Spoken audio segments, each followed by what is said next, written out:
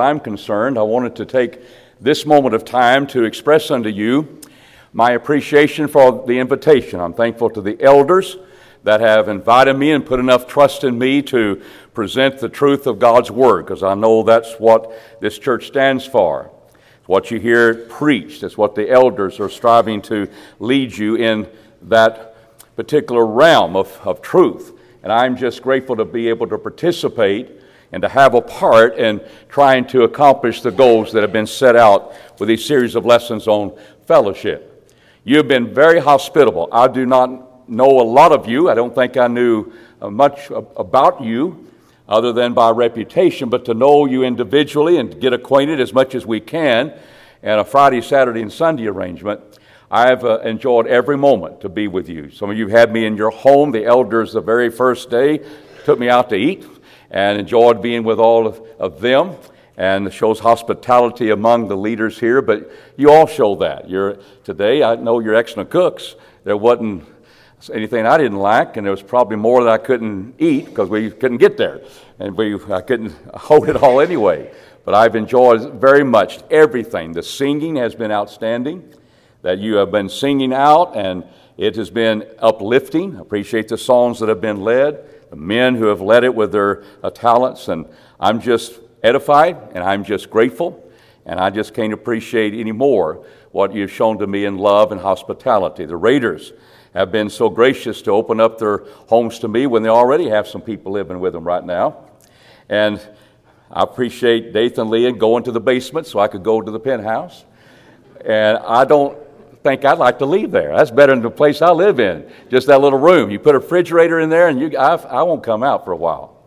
But there was one, Penny, I think is grateful that I'm packed up and ready to go.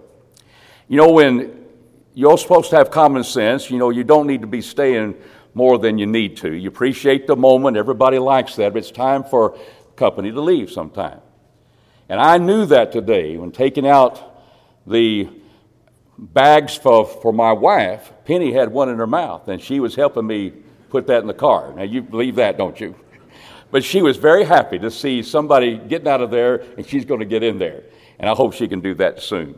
But even Penny was nice to us, and she was a very sweet little dog. But I enjoyed every moment of our time together, and I hope it's been beneficial to you, and hope that we can meet again one day.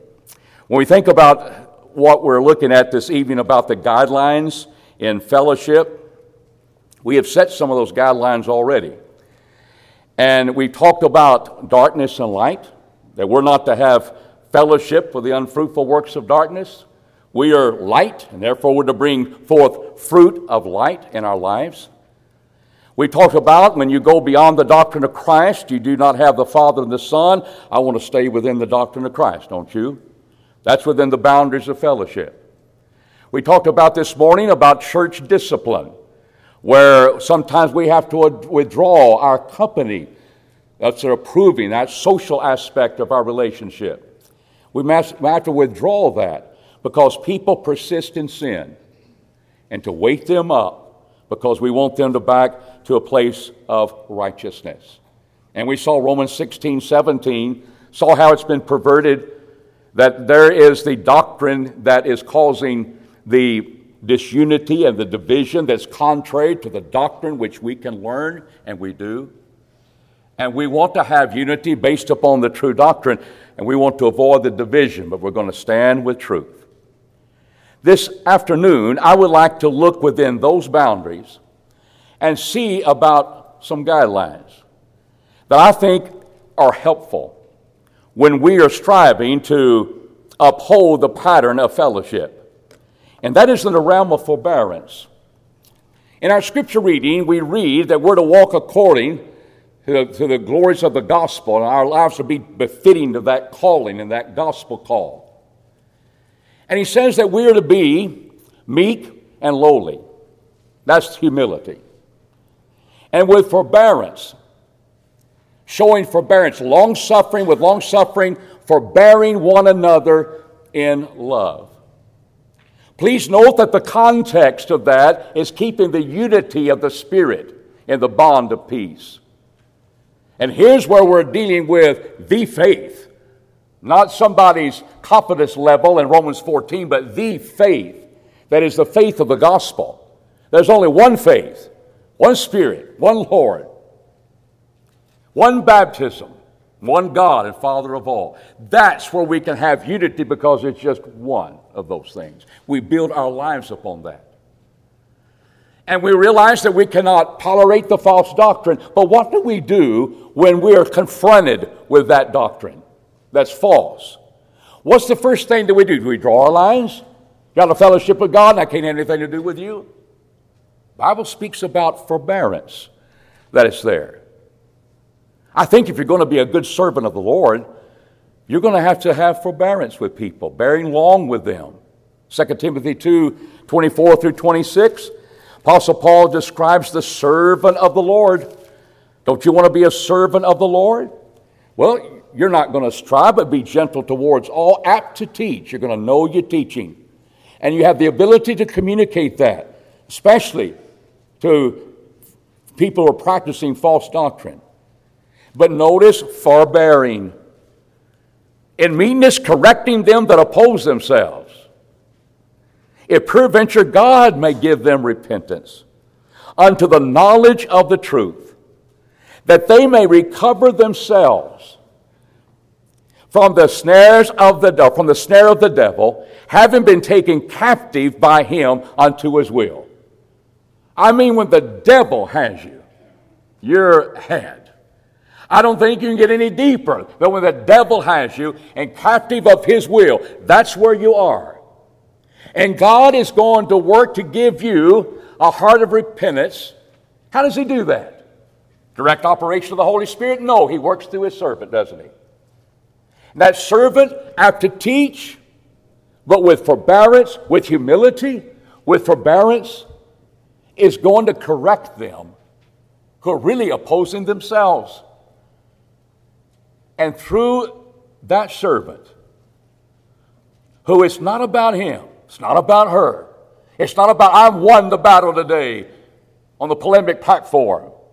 No, it wasn't about me. They saw the truth and they changed according to the truth. A servant with his forbearance and meekness, keeping himself in control with humility, can bring a soul around to the truth and take themselves out of the snare of the devil. They see it. Titus, the 3rd chapter and verse 10, we see, I think, this threefold area of forbearance in this work, in this particular example of a factious person. A factious man, after a first and second admonition, refuse. What are we seeing there? We just say, well, he's factious and therefore I'm going to refuse him. He's got to be out of fellowship with God because he didn't have the right teaching. Even a man that is factious, that word factious denotes he's the center of attention. It's not necessarily God, it's what I think about it. He's the center of attention. He wants everybody to rotate around him instead of around God and around truth. He's taken his way and he likes that. But even that man, what happens? He is admonished by the servant of God. Titus, you admonish him. How many times I need to do that? Just once will be enough, will it? After second admonition, you refuse him. You turn from him. And I think that is very instructive. And what happens when it's finished in verse 10, when that has happened, verse 11 says, knowing that such a one is perverted and sinneth, being self-condemned. And you say, well, you condemned him. No, he's self-condemned. Truth has been presented. Forbearance has been there. A meek servant, Titus, gives him one chance, one admonition. And he's going to speak from him. Where do you admonish people from? Not your opinions, but 2 Timothy 3:16 is the scripture. It's proper for doctrine, for reproof, for correction, for training in righteousness. Servant of God is apt to teach that and brings that to him and warns him and admonishes him Not once. You got twice here. And if he refuses it then, he's standing self-condemned. He's self-condemned with God. And you turn away from him. That's when the lines have been set.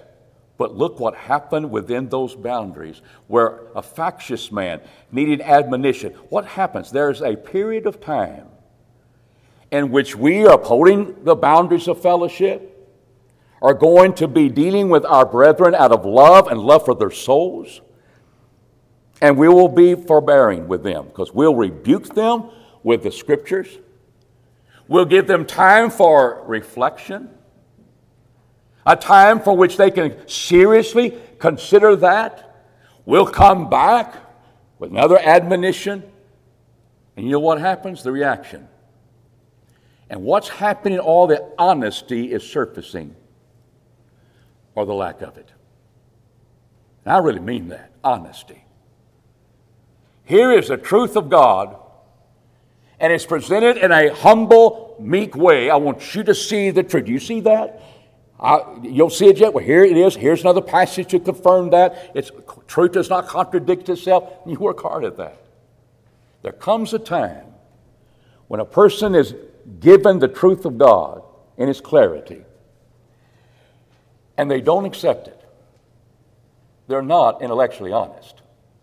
They're not being honest before God. They're self-condemned. And I want us to have confidence in the Word of God and to realize that this is going to expose. This will be involved in exposing that false teacher. Here's a statement made by Ed Harrell defending Homer Haley. Well, he's not a false teacher because this is what a false teacher is. And Ed Harrell says they're ignorant. You can be delusional, the idea of your teaching error, or you can be deceiving. And when you look up the passages that he gave, I agree with this. But listen to the context of those passages. It wasn't that I'm just ignorant. There were mockers saying the Lord's not going to come back again. He hasn't come back all this time. But they willfully forget that there was a world out here that was destroyed by a flood. It wasn't just ignorance. It was willfully forgetting. The Jews in Romans the 10th chapter, they indeed have a great zeal, but it's not according to knowledge. They're ignorant. But what they do is that they are rejecting the gospel of Christ, and they're seeking to establish their own standard of righteousness and will not submit themselves to the righteousness of God. Yes, they're ignorant of the truth, but as it's been presented, they have great zeal, but it's a willful ignorance. Delusional. 1 Timothy 4:2, there's deception that's taking place, and it's going to happen in these last times, falling away from the faith, through the hypocrisy of men that speak lies. Well, how can they speak lies? What's the context? They're branded in their own conscience as with a hot iron. They're teaching doctrines forbidding to marry, to eat meats, but they are hardened. Yes, they are deceptive. They're being delusional, and they're really being delusional to themselves. But it is hardened. It's the conscience that's been seared. It's the Gentiles in Romans the 1st chapter. They have every opportunity to know God. Indeed, they were without excuse to know God. But they're not going to glorify Him as God. And we notice in verse 21, because that knowing God, they glorified Him not as God, neither gave thanks, but became vain in their reasonings. And their senseless heart is darkened. They have the opportunity to see, and they refuse to see. Professing themselves to be wise, they become fools. They're professing some, but reality, they're fools. They're delusional. But it's because they've hardened their heart. They've hardened their heart. In 2 Peter 2, 1 through 3, we'll find that here the false teacher is described. And this false teacher is involved in rejecting the authority of God. He's deceptive. But it's because of a covetous heart. In 2 Peter 2, 1 through 3.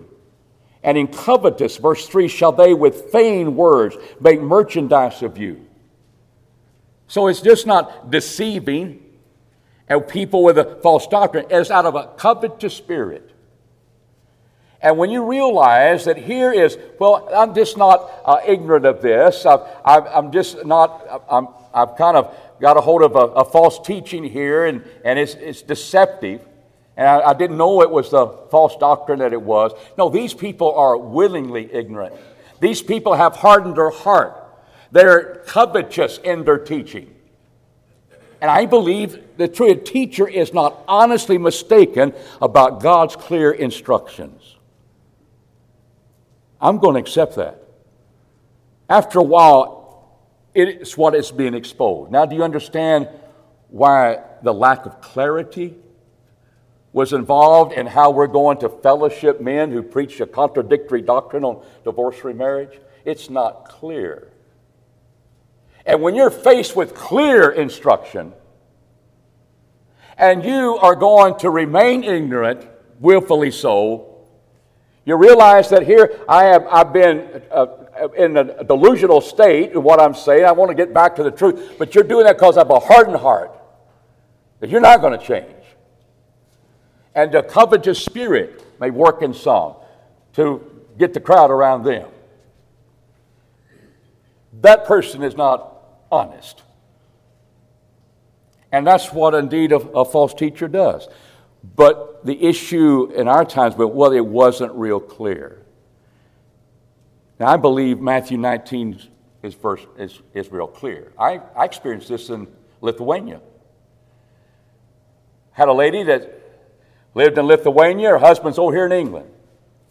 And he goes over there in England and stays, and she's just tired of it. And she came to me one day and said, can I put away my husband? Because he's over there in England all the time. And like preachers do, I take the Bible, but I gave her the Lithuanian Bible. And I turned over to Matthew 19, and she read it. I didn't say a word. And she shut it up and said, okay, I know. I said, whoa, what do you know? See, that's usually when I have to do a lot of teaching. She said, I know. I can't put him away. He hadn't committed fornication. He just stays away too long. And she read it pretty well. I realized we need to bring the Lithuanian Bible over here because everybody can understand it perfectly well. It says something about us. A lot of times maybe we're trying to justify somebody else. And we get cloudy. But the teaching of God is clear. And what forbearance does, I believe, it's going to allow a person's honesty to come to the forefront, to change, or they'll be self-condemned because of that truth. Let's see how this works. There was a man named Apollos in Acts the 18th chapter, in verses 25 through 26. He was mighty in the Scriptures, in the Old Testament Scriptures. He had learned the truth about Christ. It came to him through learning, hearing from others. And he was there in Ephesus, and he was preaching. Great orator. He'd been instructed in the way of the Lord, we see in verse 25, and being fervent in spirit, spake and talked accurately the things concerning Jesus, knowing only the baptism of John. And he began to speak boldly in the synagogue, and when Priscilla and Aquila heard him, they took him unto them, and expounded unto them the way of God more accurately. Now, when we think about this example in the New Testament, and we've been talking this week about receive one another and not receive one another. Did you know that Greek word is here in this text? They took this man unto them. They received him. And here was a process now taking place. There's going to be some teaching being done. There's going to be a time for reflection. There's going to be reaction. And he was teaching accurately the way of the Lord as far as the baptism of John is concerned. But see, that baptism was not the one baptism we read in Ephesians 4. Because the baptism in the name of the Lord is in place now. John was teaching until the Christ came. And that baptism was of repentance unto remission of sins. And so, well, why would that be an issue? It was an issue with Paul. Because he comes down to Ephesus. He finds some disciples of John in Ephesus. And he asked them, did you receive the Holy Spirit when you were baptized? Because the Holy Spirit's going to be laid on by the apostles' hands when they're baptized, but they didn't know the Holy Spirit was given. And they were baptized into the name of the Lord. Well, Paul, I've already been baptized. Why is it important to you I'd be baptized again? Because this is not the right baptism that people are under. John's baptism had its place. He spoke accurately regarding that, but the time factor occurred, and now Jesus had received the exalted name by which we could be saved, and people could be baptized into the name of Jesus. You know, Jesus received his name when he was 8 days old.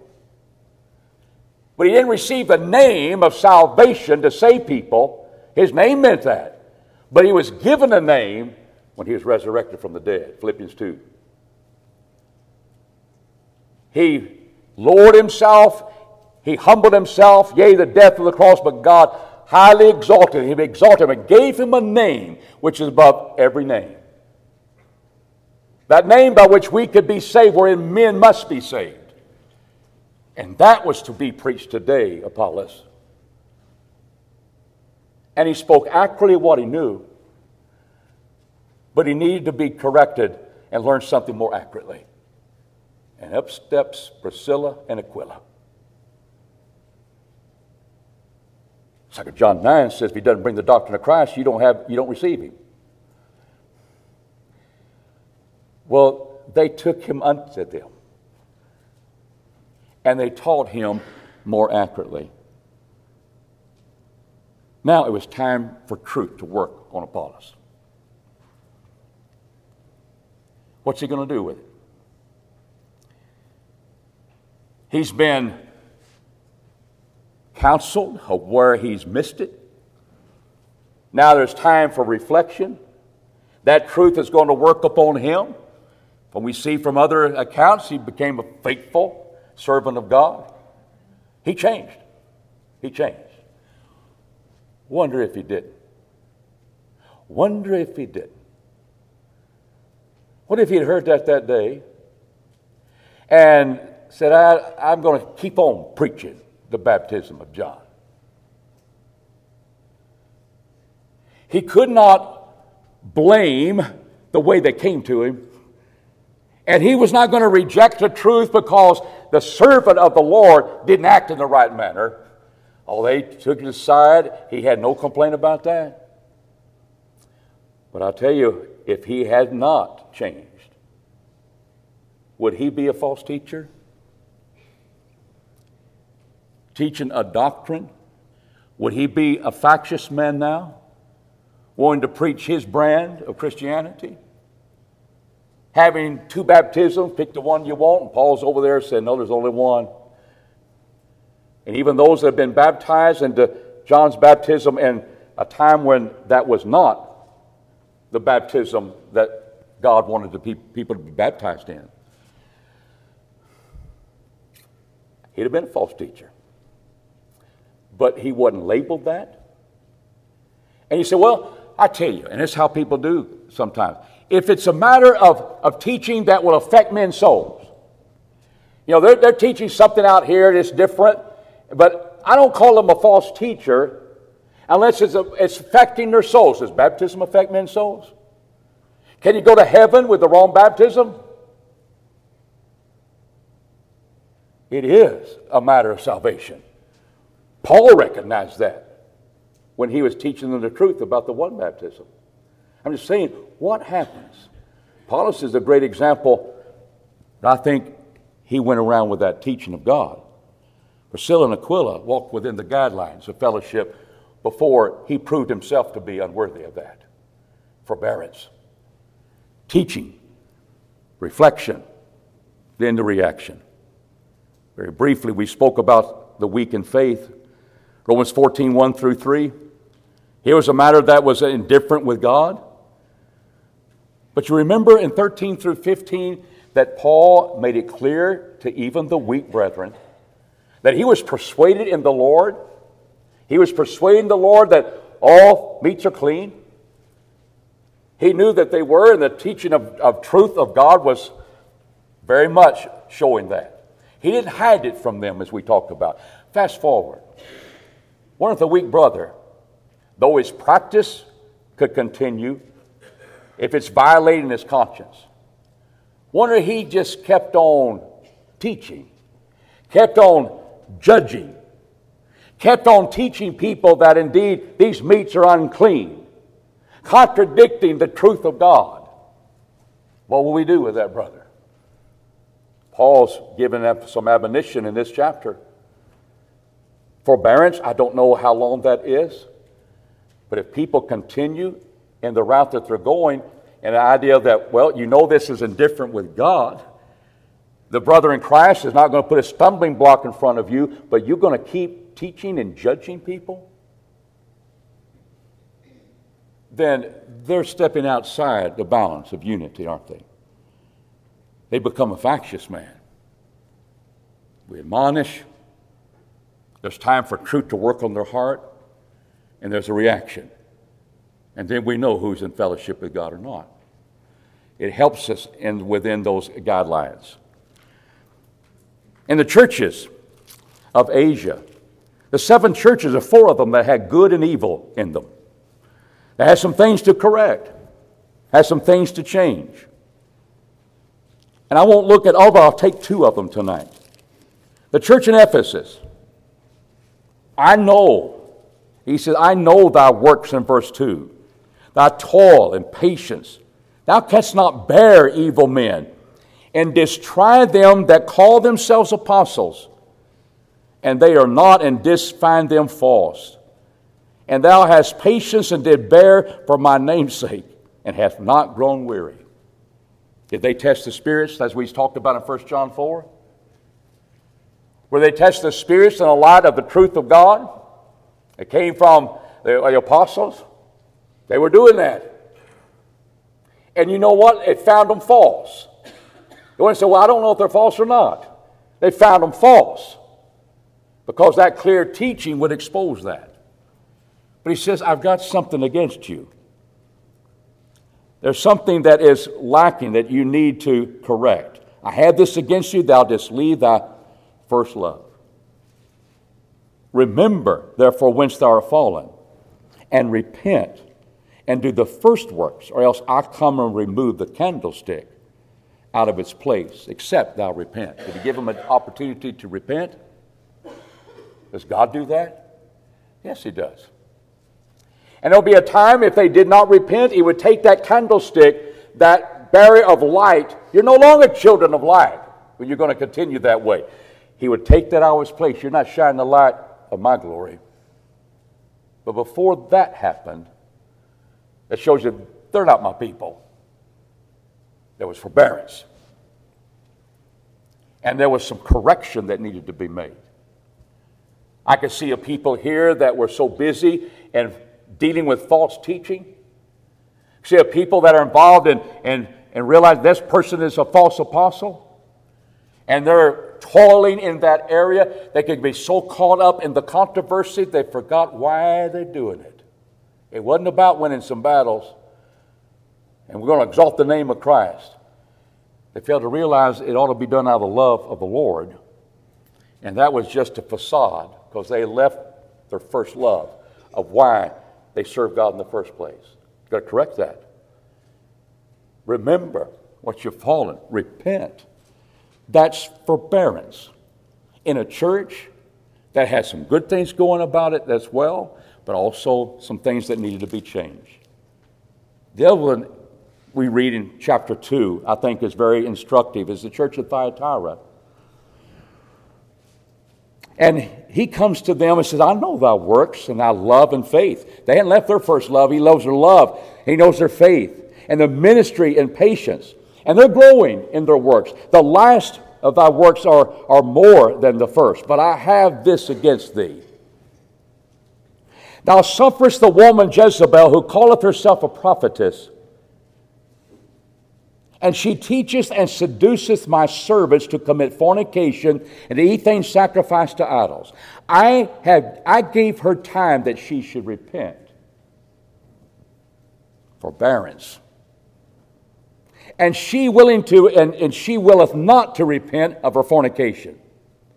Behold, I cast her into a bed, and them that commit adultery with her and great tribulation, except they repent of her works.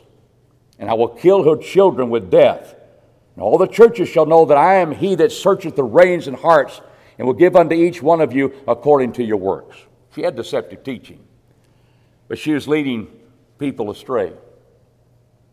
What does God do? He gives her time to repent.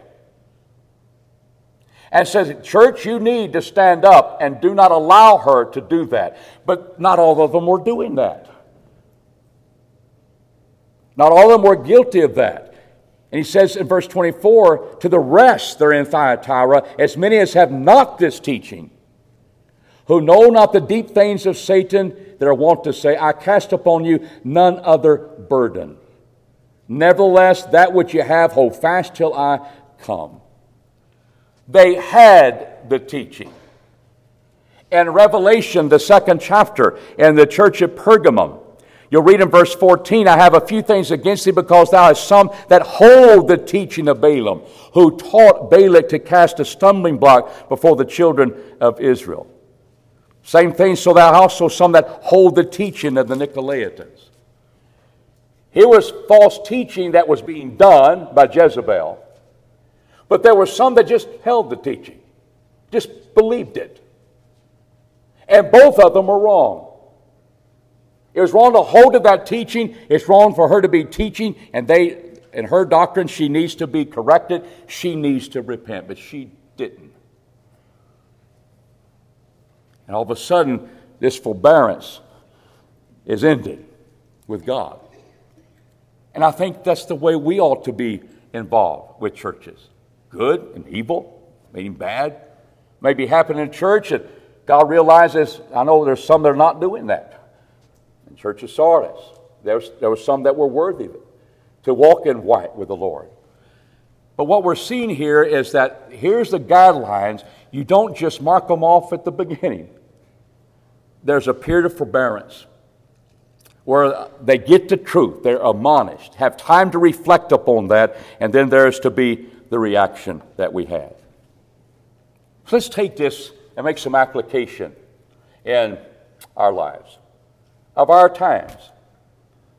I'm speaking to audience, and there's some young people here. Times have changed where people are indeed moving from place to place. People are not staying in their hometown like they used to. They go off and they're moving to different places, and they're going to all of a sudden be coming into different churches that have been established for a long time, have been practicing certain things a long time. And all of a sudden they're there. And so they're going to be moving around. Mass media, Facebook, things that we can, young people, Snapchat, whatever you're doing now, which is crazy. But you can get things out and information out there, and Facebook, they all have their place. But you're communicating real quickly with other people. And sometimes fellowship is involved with, what about the fact that you come into a church and the preacher there, you see on Facebook, he has a friend, and you know that friend is not teaching the truth of the gospel. And you're here in a church where the preacher's a friend of a preacher who doesn't teach the truth. just get fuzzy for us? These guidelines get fuzzy? What can we do about that? Preacher's not teaching it, but I know he's a friend. I see him on Facebook. They're friends, and I know he's a close friend of that preacher. That preacher's not teaching the truth. We're going to say, well, you're a friend of the preacher that teaches truth, and therefore I can't have fellowship with you. What can we do?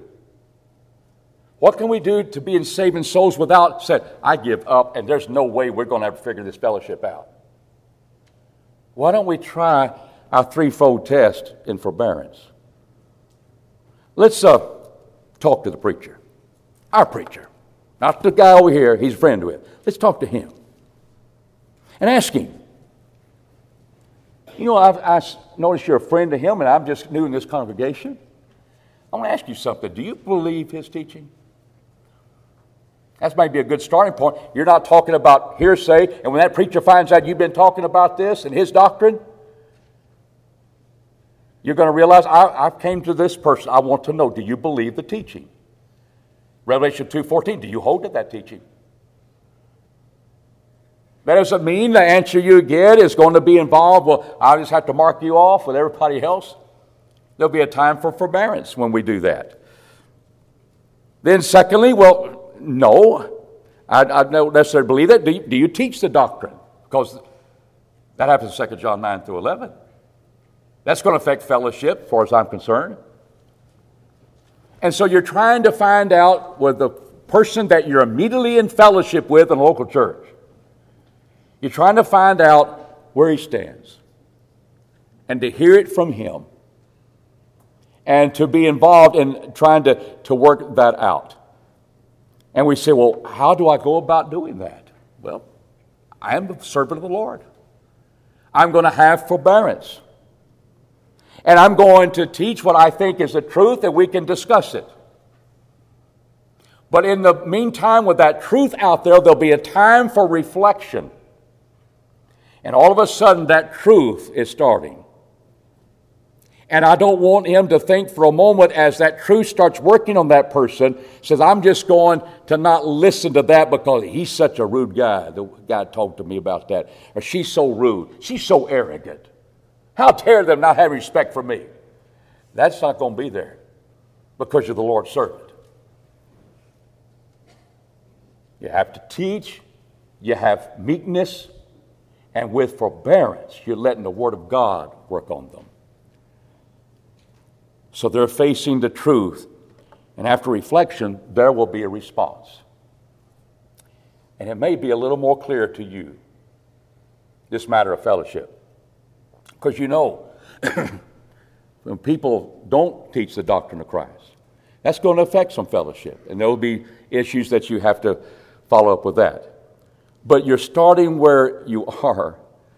And maybe that preacher says, you know, that's the truth. Maybe I need to talk to my friend. And you might save 2 souls. Or you may hit a roadblock. And you know what? Fellowship may not be a problem with you because he'll probably avoid you. Sometimes that happens. But you're trying to save their souls. And if you're wrong, you'll find out you want to change your ways too. Honesty will demand that. You move away and you become a member in an established church. And they've been through divorce and remarriage issues. The elders in that congregation have made some decisions of what they've done, and you just came along. You just got your degree, and you're coming into work, and you've got a new job, and I said, where I'm going to worship. And you find out that when the first case came up, he was a man that was a Christian, and he was deserted by an unbelieving wife. He divorced her. He married another. And you know what that church did? They withdrew from him. Why would they do that? Matthew 19:9 gives us only one reason for divorce, and it wasn't desertion. Oh, but there's over here in 1 Corinthians 7 that might change that. But they stood with that truth from God. And he said, well, that was good to know, but we got a new problem. We just had a woman come to place membership with us, and she suffered a husband leaving her years ago for a cause only known to himself. She later became a Christian, and she obtained a divorce. She's married a member of the church here. What will the church do now? And that's on the front burner. I know what they've done in the past. That's pretty good. But here's a situation where a lady wasn't a Christian, deserted by her husband. She is involved in marrying a member of the church. She came to divorce. She becomes a Christian, marries a member of the church. Now, what are we going to do with that? And it was issues over Matthew 19 and 1 Corinthians 7.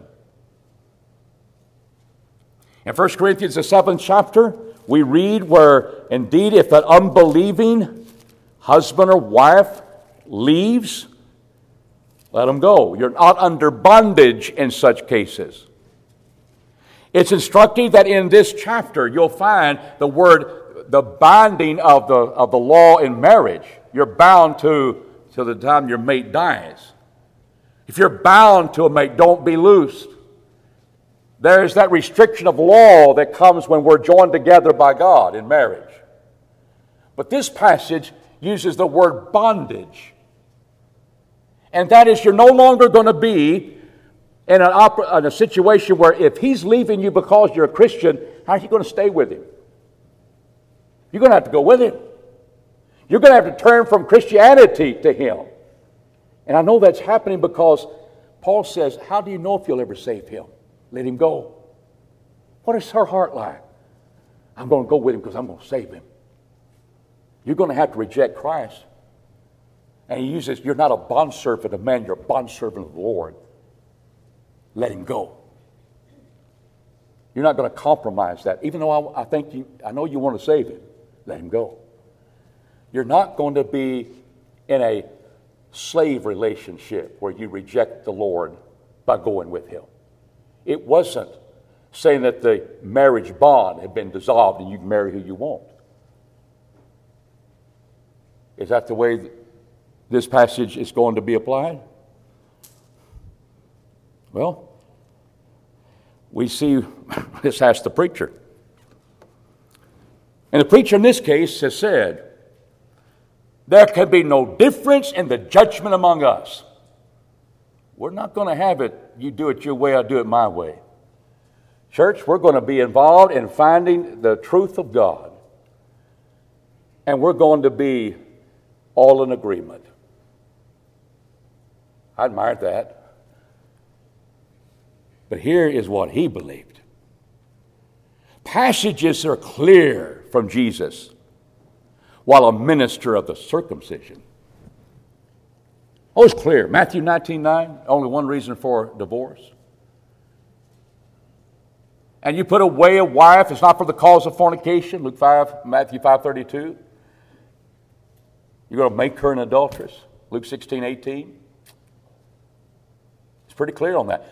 But this preacher said that was for the Jews.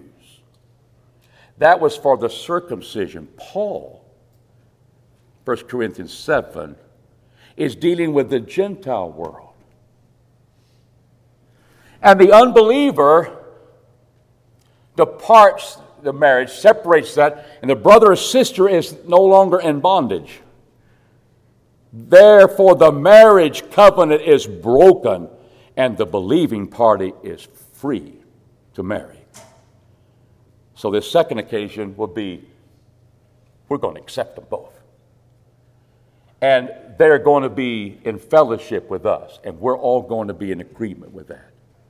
And you just moved there. I said, well, who is this preacher? It's Alexander Campbell.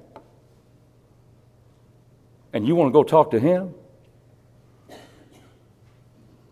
Those steely blue eyes looking straight through you, you want to go talk to him? By the way, you're not going to sit down because he stands up when he studies in his office.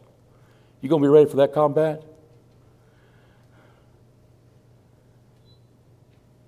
And he recorded that in Millennial Harbinger in 1834. Yes, it's true that brethren have dealt with the marriage divorce and marriage issue long before we've had problems with it, and will continue afterwards. But ladies and gentlemen, this generation of Alexander Campbell moved on. And I think when you read between the lines, he was understanding the idea of the fact that he'll never be married. I think he knew the Greek tenses there, but he looked at it as being, well, this is a Gentile world. And Paul says you're not under bondage. He looked at that as the marriage covenant. That context won't bear that out. I don't care who preaches it. I would hate to go talk to him because he knew Latin and Greek and Hebrew and I don't. But I got the truth of God, and I wish we could sit down and study that. I'd like to hear his answers. But even that, he's going to give me time to reflect. I'm going to give him time to reflect. I'm going to let the truth of God work on him and realize that the context makes it real clear of what's happening in 1 Corinthians 7. I don't care who the preacher is. You're a servant of the Lord. But we can be facing the doctrine. We can be involved in forbearing. And we teach the truth and we give time for reflection. Honesty will come to the forefront. And either we're going to be honest with the truth or we're not. And we see that this is happening all the time. So I would just say we're going to teach and we're going to be involved in rebuking. We're going to give time for honesty to allow it to come to the surface. But you know what might happen when all that's done? Is that what we're trying to teach somebody, they'll reject it. And we'll just have to walk away. We've tried our best, but we know we can't fellowship that doctrine. And Paul tells the Corinthians that indeed heresies must occur, so that those who are approved may be manifested. And that's sometimes what we have to do through this process. And when we are involved in dealing with doctrinal error. But there's time for forbearance before we have to break fellowship with people. What about Facebook? And we have friends all over the country. Different religious backgrounds, and they hold false doctrines because you're a friend of someone that teaches error. Just because you went to school with them. Because you like the same breed of dog or the breed of horses. You're friends with them because they're in the same hobbies you are. Does that mean that you're going to have to unfriend them? Because you can't have fellowship with false teachers? I think those are opportunities that when we find ourselves knowing that here's a friend, that indeed we need to be careful about, well, I'm not going to mark them off, but I'm going to give them time. And we can talk about things. How would you know that you've been unfriended? You'll never know that unless you posted something and it's not there anymore on their page. You might know it then. But you know what? They may call you. How come this has happened? I want to talk to you about this teaching that I hear that you're holding to. Might give you an opportunity to do that. But just because you're a friend of a friend of a friend of a friend of a friend, and that friend is teaching false doctrine, what are you going to do about that? Well, you need to realize I'll deal with the error closest to me. I'll talk to the friend that I'm a friend with. Ask them about what they teach. And we're not going to be thrown off because you're a friend of a friend of a friend who's a false teacher. And so I can't make any sense of that. Don't let it frustrate you. It's been tried before. When the Sadducees who do not believe in the resurrection, how do they deal with the resurrection with Christ? They gave him a problem that was just too horrible and too difficult to solve. Now here is 7 brothers. That first brother died, and the other brother under the law was to be involved in taking that wife and bringing forth a son in the honor of that dead brother. I tell you, all of them had her. All of them died. In the resurrection, who would she belong to? Were they wanting to know truth, or were they just trying to confuse things? It is so complicated you can't figure it out. Jesus didn't fall for that, don't you? You deal with one at a time. Maybe the one that you're closest to. Or deal with the one who is the false teacher and ask them about that. But you can arise and be a servant of God. You can take these threefold steps in forbearance. You teach, rebuke if you have to. You give them time for reflection. You hear the response. And things will be opening up to you when that happens. And what you're doing when you go through that process, you'll be involved in stopping the leaven of error. You're not going to allow it to continue on. You're going to be one that you have studied this and you realize this is being erroneous, and you're going to a friend because you love them and love their soul. You're involved in doing that. You're trying to save a soul, not condemn it. But I think the fellowship issue will come when you realize they're not being honest. And it will surface to the top when they're reflecting upon the truth of God. And either they will be honest or they will not, and refuse to obey the truth. And that's when it may be that you'll have to just part your ways and not have fellowship with them. And realize that heresies must come, but it's sometimes to be the positive side, that those who are approved may be manifest. And I hope we'll do that as we walk through the guidelines of fellowship. This evening, if you're not a child of God, we want you to have fellowship with God and to have fellowship with His Son, Jesus Christ. And we enter into that agreement with God, and we enter into that relationship that's very close to Him. When we have our sins washed away by His blood, and that takes place in baptism. And if you're studying and you're saying, I believe that Jesus is the Son of God, you need to respond to the truth of the gospel. There's only one message. It's not saying the sinner's prayer. It's not saying I receive Jesus as my personal Savior. But it's repenting of your sins and being baptized for the remission of your sins, as they did in Acts 2:38. The Lord added them to the church, such as were being saved. And you begin with a local church that you're not baptized in a local church, but you want to associate with a local church. This will be a great one.